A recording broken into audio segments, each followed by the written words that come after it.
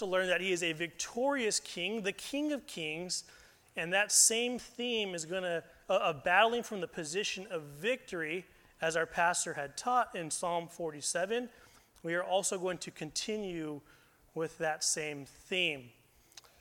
Like Psalm 46 and 47, Psalm 48 is a psalm in a continuation that celebrates the deliverance of Jerusalem from the invading army, the Assyrians. The focal point, the city of the great king, Jerusalem.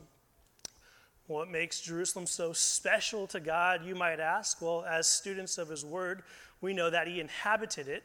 It was there that God dwelled among his people, Israel.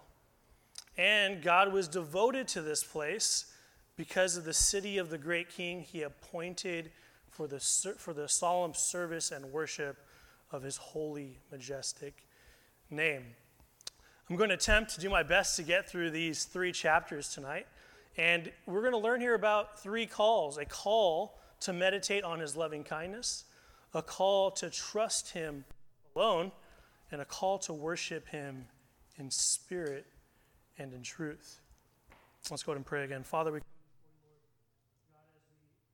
attend our ear, Father, to what you have to say to us tonight, Lord God, as we meditate, God, on your loving kindness, Father, on your truth, God, and your promises. Speak to us in Jesus' name, we pray.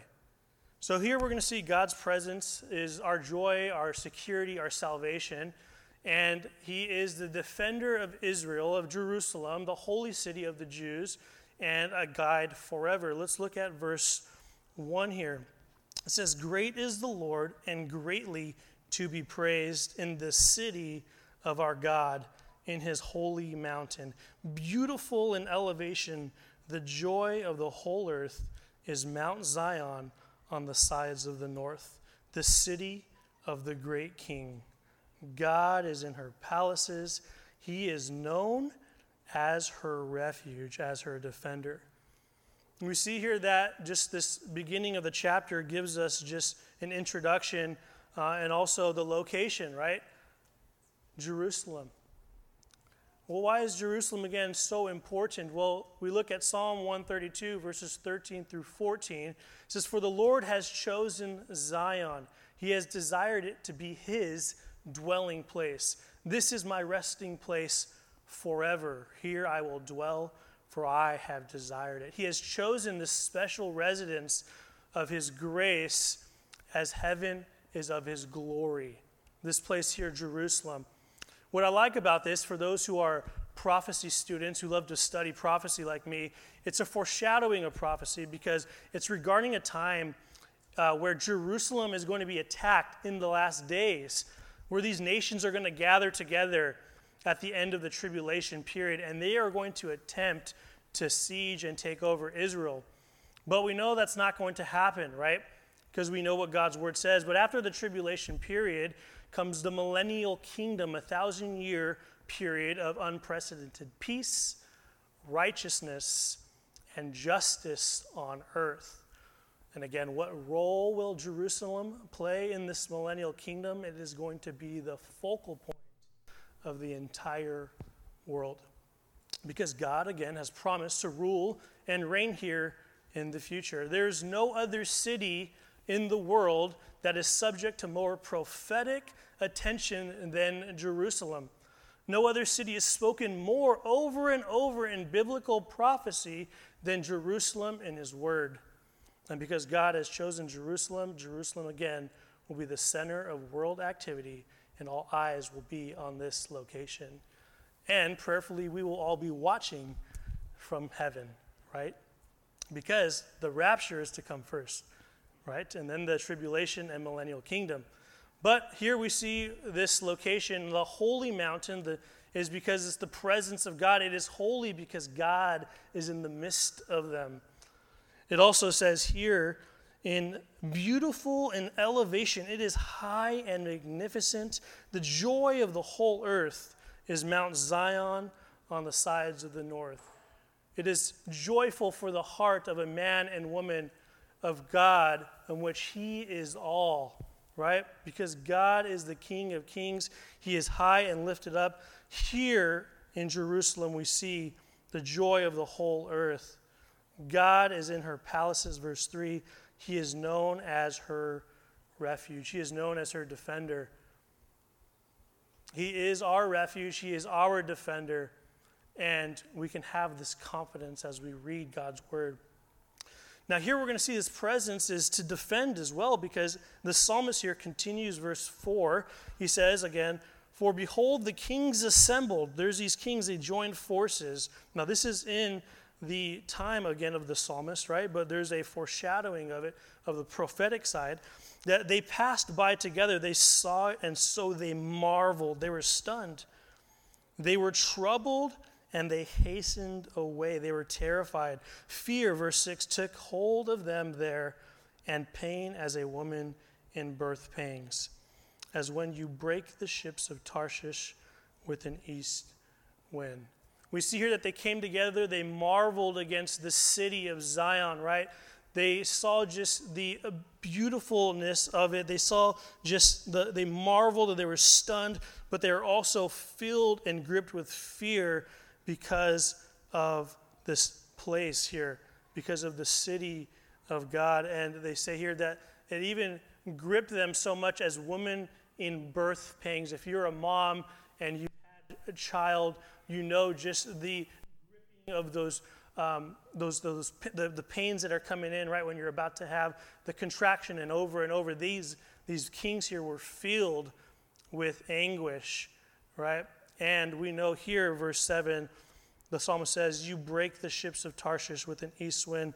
Here they're going to see that there's going to be even, they're going to try to come against Israel, but they're not going to succeed, because it's not the strength of Israel's army, but the strength of Israel's God. He is their defender. And God here, this is interesting that this comes up right now, because, as we are in a time, an election season where we're going to vote, it's important that we vote righteously and biblically, because what does Genesis say in Genesis 12:3? As God promises to make Abraham a great nation, to bless him and to give him a great name, he says, "I will bless those who bless you, and whoever curses you, I will curse you, and all the peoples on earth will be blessed through you." God continues these promises as he did in Abram's day up until this day, and he's going to bless those who honor and bless his name. And the warning is that he's going to curse those who do not support Israel, his dwelling place, right? The psalmist had been speaking about the Lord now here, of what he sees, and now we're going to see just a time of worship as well. We see in verse 8 here, verse 8, it says, "As we have heard, so we have seen." As we have heard, so we have seen. "In the city of the Lord of hosts, in the city of our God, God will establish it forever, Selah." And Selah means meditate. So we see verse 8 says, "As we have heard, so have we seen." Now, if we compare what God has done and what he has spoken, we're going to find out that as we have heard, so we have seen. And what we have seen accommodates us to believe what we have heard. I'll repeat that again. If we compare what God has done with what he has spoken in his word, we shall find that as we have heard, so we have seen. And what we have seen accommodates us to believe what we have heard. Church, as we take notice of the fulfilling of scriptures as we live through these last days, we can see that God has done great things and he is continuing to do great things, and we can come confidently and understand that he will establish his plan and what his word says, and we can be a part of that. We can be encouraged. He will establish it forever, Selah. And he continues to meditate here on verse 9 as he says, "We have thought, O God, on your loving kindness." We have thought, O God, on your loving kindness. What is the response here as we see just these first 8 verses up into verse 9? We have thought, O God, on your loving kindness in the midst of your temple. We have meditated, we have pondered, we come and just give thanks of your faithful love, of your covenant. We meditate on your unfailing love. We worship you in your temple. That's what we come here for, to church, to worship him and to give thanks of his unfailing love, right? We give what his name deserves. Verse 10 says, according to your name, O God, so is your praise to the ends of the earth. Your right hand is full of righteousness. As your name deserves, your hand is full of victory. We're going to see here also something amazing as we continue to in verse 11. It says, let Mount Zion rejoice, let the daughters of Judah be glad because of your judgments. Again, verse 10, according to your name, O God, so is your what? Your praise. We come with praise. To the ends of the earth, your right hand is full of righteousness. Let Mount Zion rejoice. Let the daughters of Judah be glad because of your justice. As God's people, we are to what? We are to praise. We are to rejoice, and we are to be glad at the security that he provides Jerusalem, because again, we can be confident that he is going to fulfill his promises made to Israel and to us as well, as we put our faith and hope in him. And again, though we are not in our heavenly Zion yet, we can face these trials and tribulations that are promised that the believer will face each and every day in this fallen world. We can come and we can partake of the powers. How? As we ponder on his word, as we meditate on his loving kindness, as we rejoice and be glad and praise him. Now we're going to see in verse 12 through 13 here that these people, they're here and they observe Zion. It says, walk about Zion and go all around her. Count her towers. Mark well her bulwarks. Consider her palaces, that you may tell it to the generation following. I love this because it says, observe, right? Walk about, inspect or count her towers, mark well or take note of her walls. Consider her palaces. As we come through our time of devotion with God each and every day, and as we go through his word and we dissect it as students of his word, we can go in and we can walk with God each and every day. We can count and inspect just his words and compare it with just the truthfulness of it, right? As we go and look at the cities and these places, and we look at just the history of Israel. But I like this part. It says that you may tell it to the generation following. And praise God for those here that have continued to carry the torch in life and pass down the word to their family members, to their children, to their friends, and breaking those generational curses of religiosity and coming and passing his word from one generation to the next. Who is the Lord? We would tell them what he has done and what they must do in response to his goodness. As we diligently observe again the occasions and the evidences of the church's beauty, the church's strength, the church's safety from thousands of years ago till this very day, we can faithfully broadcast with the heart of an evangelist what God has done and what his word says. It's C.S. Lewis that said, if you read history, you will find that the Christians who did most for the present world were precisely those who thought most of the next. It is since Christians have largely ceased to think of the other world that they have become ineffective in this.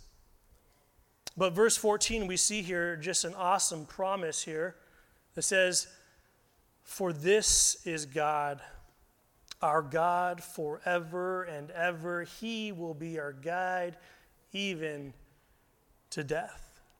He is our God forever and ever. He is constant. He is unchangeable in his love towards us.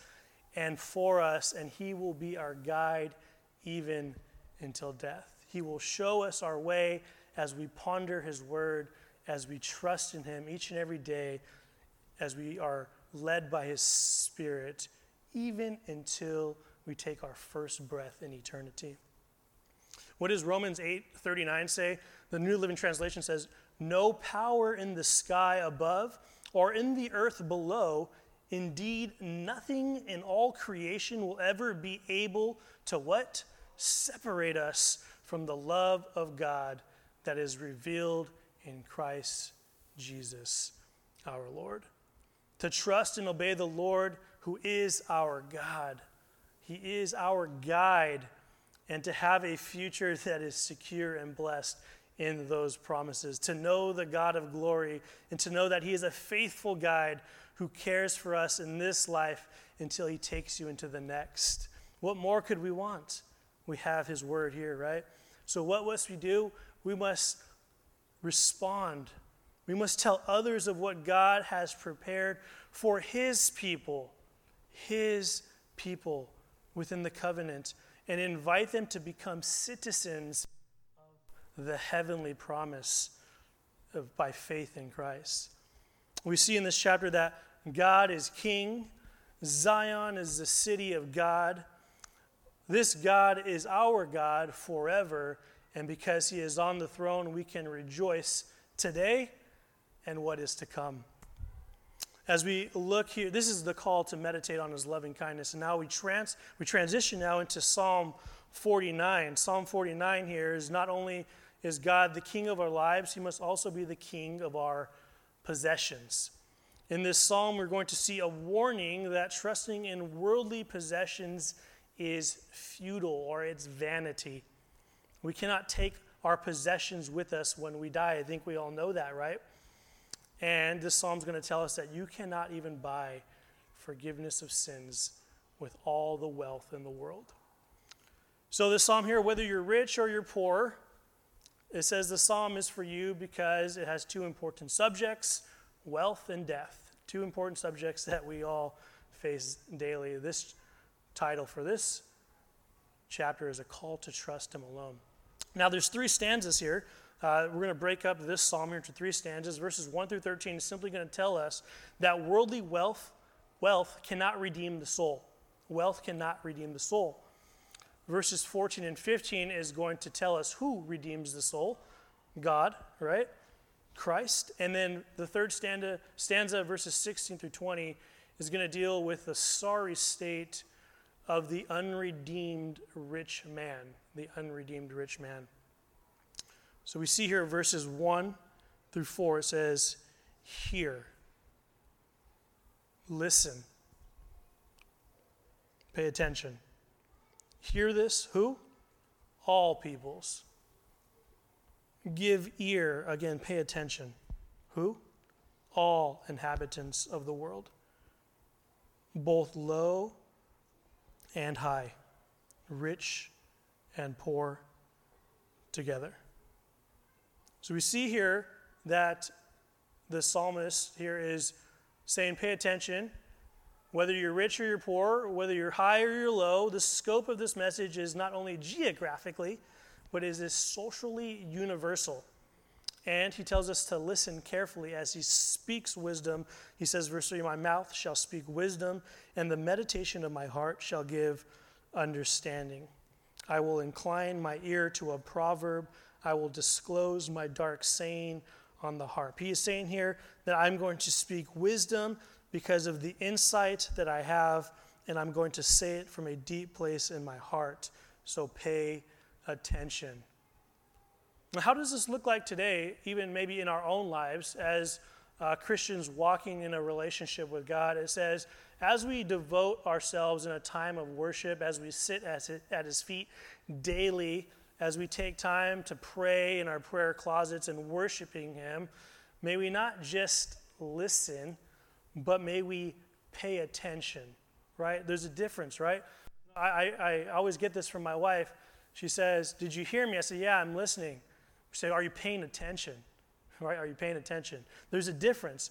paying attention to what that still small voice, the Holy Spirit, has to say, so that we can leave that time of devotion with understanding and revelation. Here the psalmist says, listen, give ear, pay attention.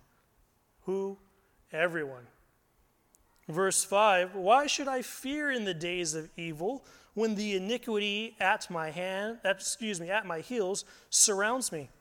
Those who trust in their wealth and boast in the multitude of their riches. So now here he's going to call out who he's specifically speaking about, those who trust in wealth, those who boast in what they have, right? Now we're going to learn a couple lessons here about riches, about these people who trust upon riches, right? Now we know that it is not a sin to be rich, right? We know that the Lord provides, and he has providence, and he blesses, specific people, right, with riches. But it's important to know that those who depend on that portion in their life and they make it part of their happiness, they expect that wealth brings security and that they need nothing else. What follows that from that type of attitude is that they forget God himself, right? They consider their riches and their profits, right? It says that they trust in their wealth. They boast it. They boast in the multitude of their riches. What did Mark tell us here in chapter 10, verse 24? He said, those that depend upon money as their portion and happiness and expect that it will secure them from all evil and supply them with all good, that they need nothing else, no, not even God himself. But there's a lesson here for the poor person as well. The lesson here is that the poor person is in just as much as danger as the rich man. Why? Because of an excessive desire towards wealth, right? Now we know that, if we come from just a life where maybe we don't have as much as others, right? The desire there to have, is there, right? To have wealth, right? To be able to live maybe a different lifestyle. But when we excessively delight in it, that's when it becomes a sin. That's when it becomes dangerous. So let those who are poor and low hear and be what? Content. We are content, whether we have a little or not. In 1 Timothy 6:10, Paul tells Timothy, for the love of money is the root of all kinds of evil. For the love of money. And some people, what takes place when they, fulfill, or they're trying to fulfill that desire, what takes place is that they're craving money and they have wandered from the true faith and have pierced themselves with many sorrows. Verse 7 here, it says, none of them can by any means redeem his brother, nor give to God a ransom for him. So even the rich man in his wealth cannot even redeem his brother, nor give God a ransom for him. Verse 8, for the redemption of their souls is costly, and it shall cease forever, that he should continue to live eternally and not see the pit. Here we see here that, again, when it comes to a ransom was paid for our lives, the precious blood of Jesus Christ. And no amount of money can stop the appointment that we have with the grave. We are all going to meet death. But here we see it from, a perspective that even earthly treasure, not even all the treasure in the world, can come and redeem a man's soul from death. Wealth cannot acquire salvation. It is too costly. You can't bribe death. It's too costly. It's too high. Only one thing can redeem sinful humanity so that we may live forever and not see death eternally, but eternal life, the precious blood of Jesus Christ, the most adequate ransom the blood of the Lamb. 1 Peter 1:18-20 says, knowing that you were not redeemed with corruptible things like silver or gold from your aimless conduct received by tradition by your fathers, but with the precious blood of Christ, as of a lamb without blemish and without spot. He indeed was foreordained before the foundation of the world, but was manifest in these last times for you. Christ did this for us, and none of the riches of the world can pay for salvation. We see verse 10 here. It says, for he sees wise men die. The psalmist says, I see wise men die. Likewise, the fool and the senseless person perish and leave their wealth to others. Here, even the wise die. The most wisest person dies, right? And they leave behind everything, maybe to their spouse, to their children, right? To an inheritance, right?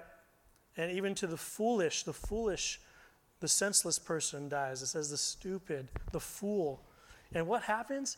Your possessions are left. You cannot take it with you. You never see a hearse pulling a trailer, right? You might see people nowadays be buried with some of their possessions, right? But it's vanity. They're going to stay in the grave. It says the grave is their home. Now, verse 11 here through 12, we're going to see here that eternal home. And why they say there says, their inner thought, I love this, the depravity of man, the inner thought of where just things of, I need that, it starts in the inner thought, is that their houses will last forever, their dwelling places to all generations. They call their lands after their own names. Nevertheless, man, though in honor, does not remain. He is like the beast that perishes. This again is to the unregenerate. This is to the non-born again. This is to the person who has not made Christ, again, their Lord, but they put their trust in riches, in things that are going to perish, things that are going to burn. The depravity of man, the love of the world, the disease that runs through our blood by default until the grace of God comes and cures it. Job 24:20 says, the womb should forget him, the worm should feed sweetly on him. He should be remembered no more. After death, the rich and the poor will all stand equal before God. And the question is, what did you do with the Son? What did you do with Jesus? Verses 13 through 15 here, we see this is the way of those who are foolish, and of their posterity who approve their sayings. Like sheep they are laid in the grave, death shall feed on them. The upright shall have dominion over them in the morning, and their beauty shall be consumed in the grave, far from their dwelling. Again, here, death is now their shepherd. Death is their shepherd, and their soul is going to be consumed in the grave, far from all their possessions, from their houses, right? It says here, their dwelling places in verse 11, right? Their lands and these places that they named after themselves. But we're going to see one of the greatest affirmations of confidence in the book of Psalms here in verse 15 of those who died in the Lord, who are born again, who have put their trust and faith in Christ. But God will redeem my soul from the power of the grave, for he shall receive me. What's awesome here is that we see, a psalmist in the Old Testament here, right? He's looking ahead for a ransom. He's looking ahead and saying that God will redeem my soul. from the power of the grave, for he shall receive me. What's the language of the New Testament? That what Jesus did on the cross. So now we see the Old Testament, right? That these Old Testament saints were looking forward to the ransom paid. But as New Testament saints, we look back at the ransom paid. Our salvation is a gift, and it was paid for by God. Matthew 20:28 says, "For even the Son of Man came not to be served, but to serve others and to give his life as a ransom for many." 1 Peter 1:3 says, "Blessed be the God and Father of our Lord Jesus Christ, who according to his abundant mercy has begotten us again to a living hope through the resurrection of Jesus Christ from the dead." The psalmist speaks hundreds, if not thousands of years before the birth of Christ that God is going to ransom his soul. And he's looking forward to something that had not yet happened. But he still believed. He believed. In faith, he was looking forward, right? And we too can, in faith, look forward to what's to come. His word spells it out for us through the pages. And for us, as again, New Testament saints, we have the gospel accounts, guys. We have the New Testament. We have prophecies. And outside of the Bible, we have historical philosophers, right, that wrote about the man, Christ Jesus. We can look back and have confidence of what's to come looking forward. For those who trust in the Lord, there is hope. But again, we cannot redeem ourselves. There's no money that is not enough money that can redeem the man from the grave if he has not been born again. And now in this last stanza, the psalmist is going to end with his original exhortation that wealth again can, though it may increase your desires, or wealth, brings of some type of desire to want, right? We must remember that we must trust in him alone. Verses 16 through 20 here.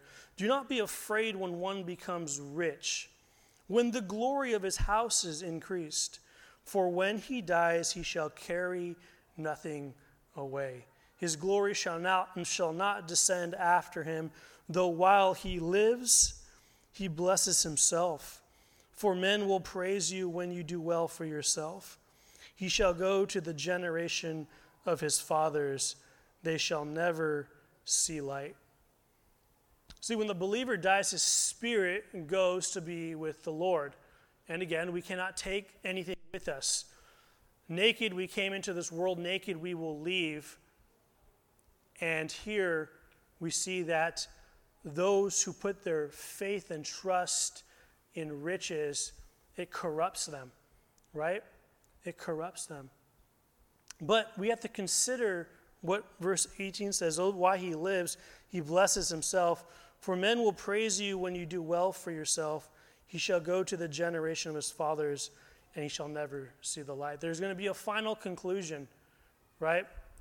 And though they boast in their wealth, what does verse 20 says? "A man who is in honor, yet who does not understand, is like the beast that perishes." You see the warning there?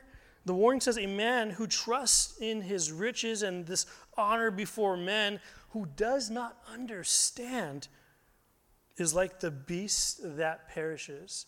Why does the psalmist compare man to, or this unregenerate man, this man who is not born again, who trusts in riches and not in God, to a beast? Well, if a man lacks understanding, he's no different from an animal, he's trying to say. See, a man who is not born again is living after his bodily appetites. He is in a conscious state of mind after those body appetites. I need to get those. I need wealth. I need more. It's not enough. I just need more and more, right? He's thinking about his next meal like an animal. An animal is looking for their next meal. That's all they live for. They don't have a soul like a human being. Man without God, without the Spirit of God, is making him alive like a beast, and he will perish. We must be born again. Jesus said that those who live and believe in him shall never die. So again, the psalm is about this natural man and the love of money. And you might ask, well, how should we live with money? What's the lesson behind that? Right? If I have money, or if the Lord so chooses to bless me with money, how do I live that is honoring to him? We are living to a way that is free from the love of money, and to be content with what we have, and to be faithful stewards of what he has given us. I love when I have or ask my pastor for guidance on buying something. Just recently, my wife and I, we purchased a vehicle, and we prayed and we prayed and we prayed about it, right? And I always remember what my pastor says when we have to purchase something for the church, or he has to purchase something, or I have to purchase something, and I'm asking him for prayer. He says, that's not your money. When you're born again, it's not your money. It's God's money. And you will give an account. Don't let it be your treasure. You can't take it with you. But what you can do is you can send it ahead. You can invest in his eternal kingdom, in the lives around you, your neighbors, your coworkers, your family members, your friends. See, again, it's not a sin to have wealth. We know that, right? But provided that we earn it honestly, we have to spend it wisely and invest faithfully in that pleases God. Matthew 6:19-21. Don't store up treasures here on earth, where moth eat and rust destroys them, and where thieves break in and steal. Store your treasures where? In heaven, where moths and rust cannot destroy, and thieves do not break in and steal. Powerline, where your treasure is, there the desires of your heart will be also. So again, this is both a reminder and an encouragement to pursue righteousness above riches, to prioritize the spiritual over the material, and to not serve money, but let it serve us. We are just passing through, guys. This is all temporal, right? And it's all going to burn. Well, now as we transition here into the last psalm, Psalm 50, we're going to see here that this psalm describes a courtroom scene. A courtroom scene. And you might be like, hey, Albert, I'm born again. I haven't been to court in a while. Praise God, right? What a waste of time. But in this courtroom scene, God is the judge, and he brings an accusation here against two kinds of religious sinners. One, the insincere worshiper, and two, the hypocritical worshiper. And it's a psalm of rebuke and of judgment to these two sectors of Jewish society. And again, we can apply this in our lives as well. The title of this psalm is A Call to Worship Him in Spirit and in Truth. So in the first here section, we're going to see genuine believers. Genuine believers. But these genuine believers, they neglected what it means to have a true, genuine relationship. And then the second group, again, is going to be those who say they love the Lord, but they don't. Their actions don't show it. Their words, their life is not a living testimony of that. So here, verses 1 through 2, it says, "The mighty one, God the Lord, has spoken and called the earth." Here God is summoning all humanity. He is the judge, and he's calling the entire earth. From the rising of the sun to its going down, out of Zion, the perfection of beauty, God will shine forth. Here, out of Zion, what comes? The law of the Lord, the perfect expression of God's decrees, which was left for us, and here in his word. Verse 3, it says, "Our God shall come, and he shall not keep silent." He is approaching, right? He can be here any second, the last days we're living in. A fire shall devour before him, and it shall be very tempestuous all around him. There's going to be this turbulence, a fire, right? See, God came in the flesh and he dwelt among us. That's what his word says, right? And he's coming again, and he will not keep silent. He has spoken and he continues to speak. And we see here when he comes again, a fire shall devour before him. Now, when we read about fire in the Bible, we need to know that fire is an expression consistent with judgment. Most of the time. Why? Because of the holiness of God. The holiness of God is the fire of the Lord. And what does it do? It burns in our lives, right? It burns away all of the moss. It burns away the wood, the hay, and the stubble. And as the Christian goes through the fire, he is refined. He is refined, sanctified, right? The refiner's fire. And God is going to be coming as a devouring fire. Verse 4, he shall call to the heavens from above and to the earth that he may judge his people. Gather my saints together to me, those who have made a covenant with me by sacrifice.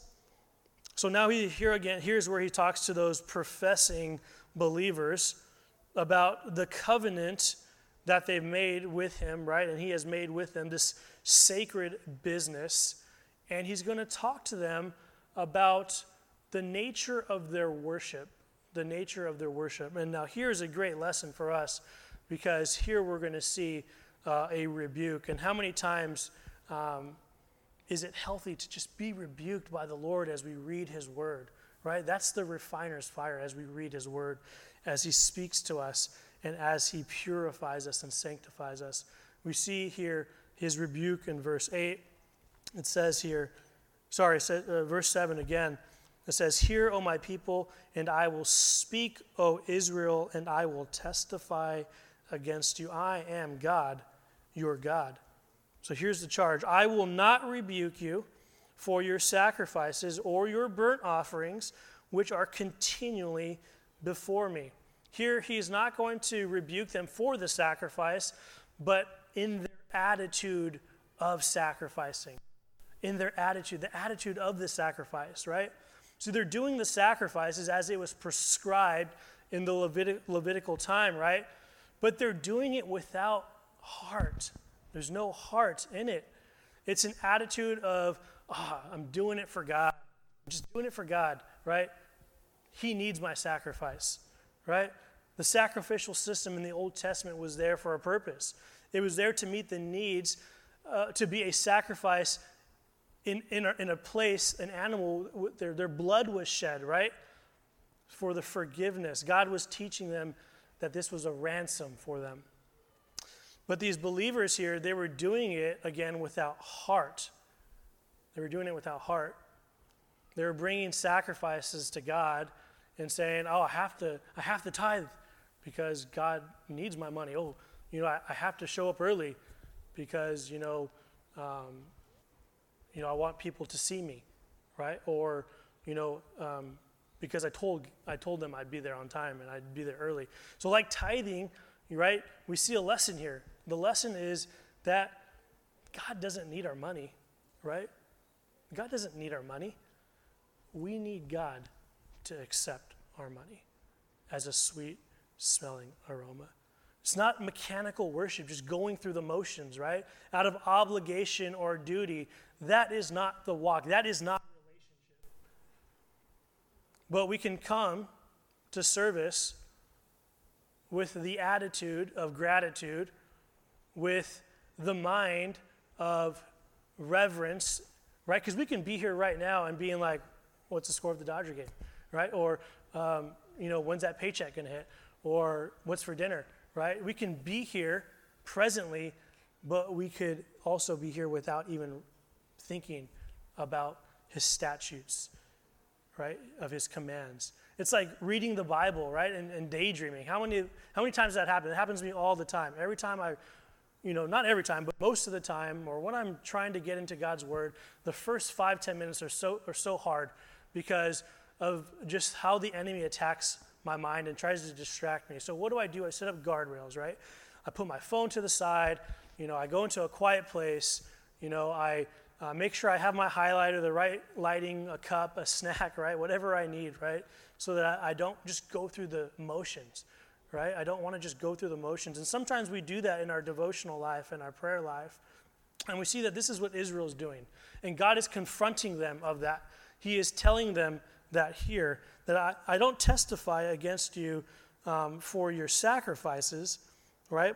Or your burnt offerings, which you are continually before me. Verse 9, I will not take a bull from your house, nor goats out of your folds. For every beast of the forest is mine, and the cattle on 1,000 hills. I know all the birds of the mountains, and the wild beasts of the field are mine. I've created everything. Don't let it be a ritual, right? Don't let it be just some religiosity. Let there be an act of worship with the right attitude. Give with the idea of sacrifice. Out of an expression of your love, giving from my heart overflowing of what he has done for us. It says, if I were hungry, God speaking, if I were hungry, would I not tell you? For the world is mine and all its fullness. Will I eat the flesh of bulls or drink the blood of goats? Do I need your bulls? You think I'm hungry, right?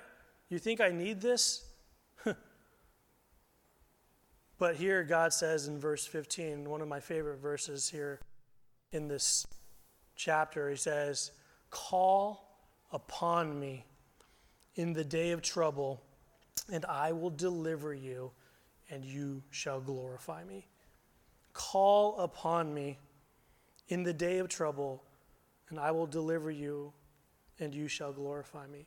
How awesome is just that verse right there? We can just chew on that all day and all night, and just recite it back to God in the time of trouble. Another verse like that is Jeremiah 33:3, where it says, call to me, and I will answer you, and show you great and mighty things which you do not know. As we pour out our heart to him, we can just grasp onto his promises. We can trust him in this relationship that we have with him. You might be saying, you keep on saying relationship. Yes, we talk a lot about relationship in the church. We talk a lot about relationship because if we talk to God and we go to church and, there's no sacrifice or, there's no heart in our worship, there's no heart in our giving, you're just going through religion. It's religion. There's no relationship. And guess what happens? Life becomes very empty very fast because you think, oh, this is my job.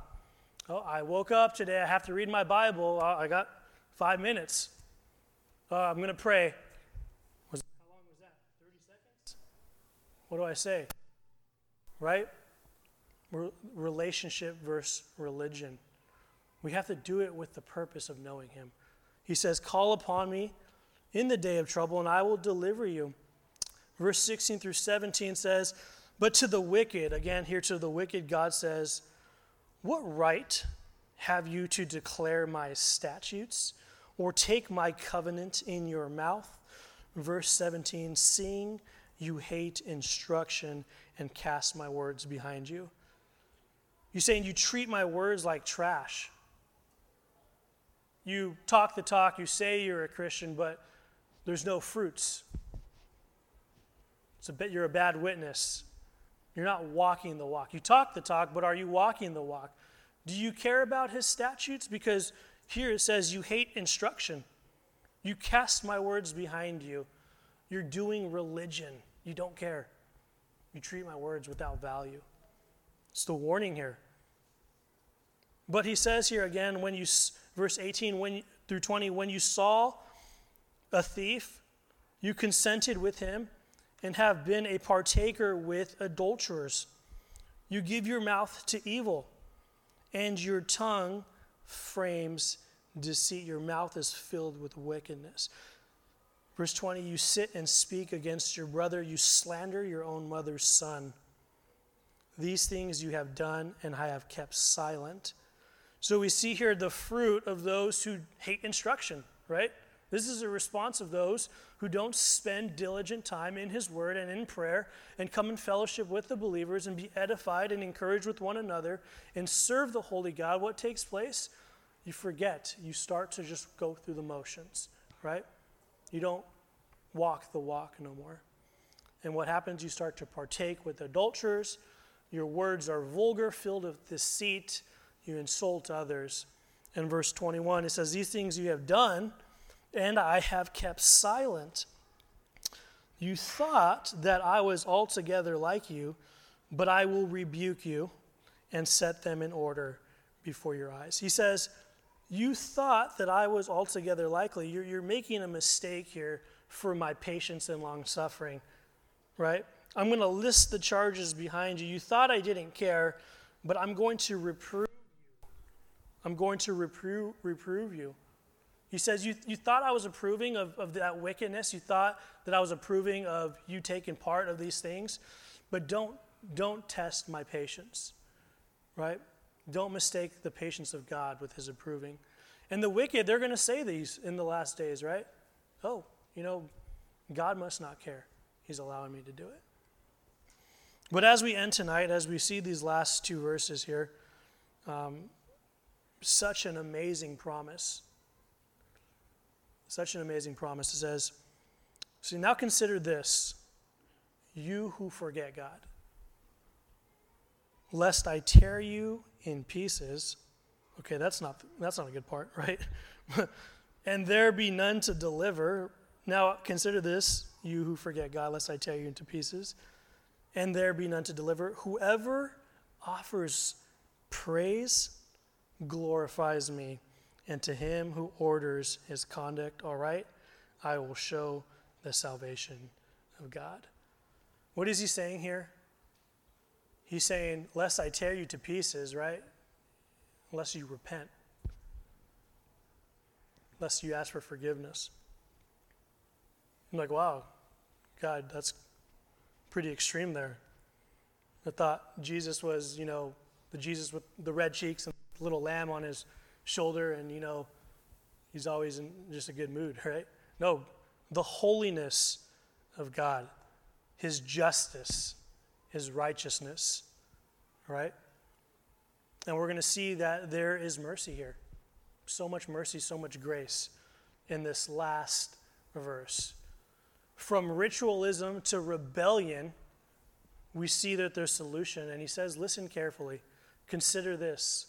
Because before destruction, God always gives us an opportunity for mercy and grace from that deliberation through repentance.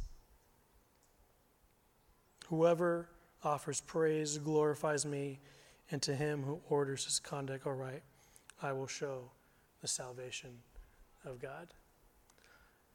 So the one who has the genuine relationship is going to be the one that praises and glorifies him.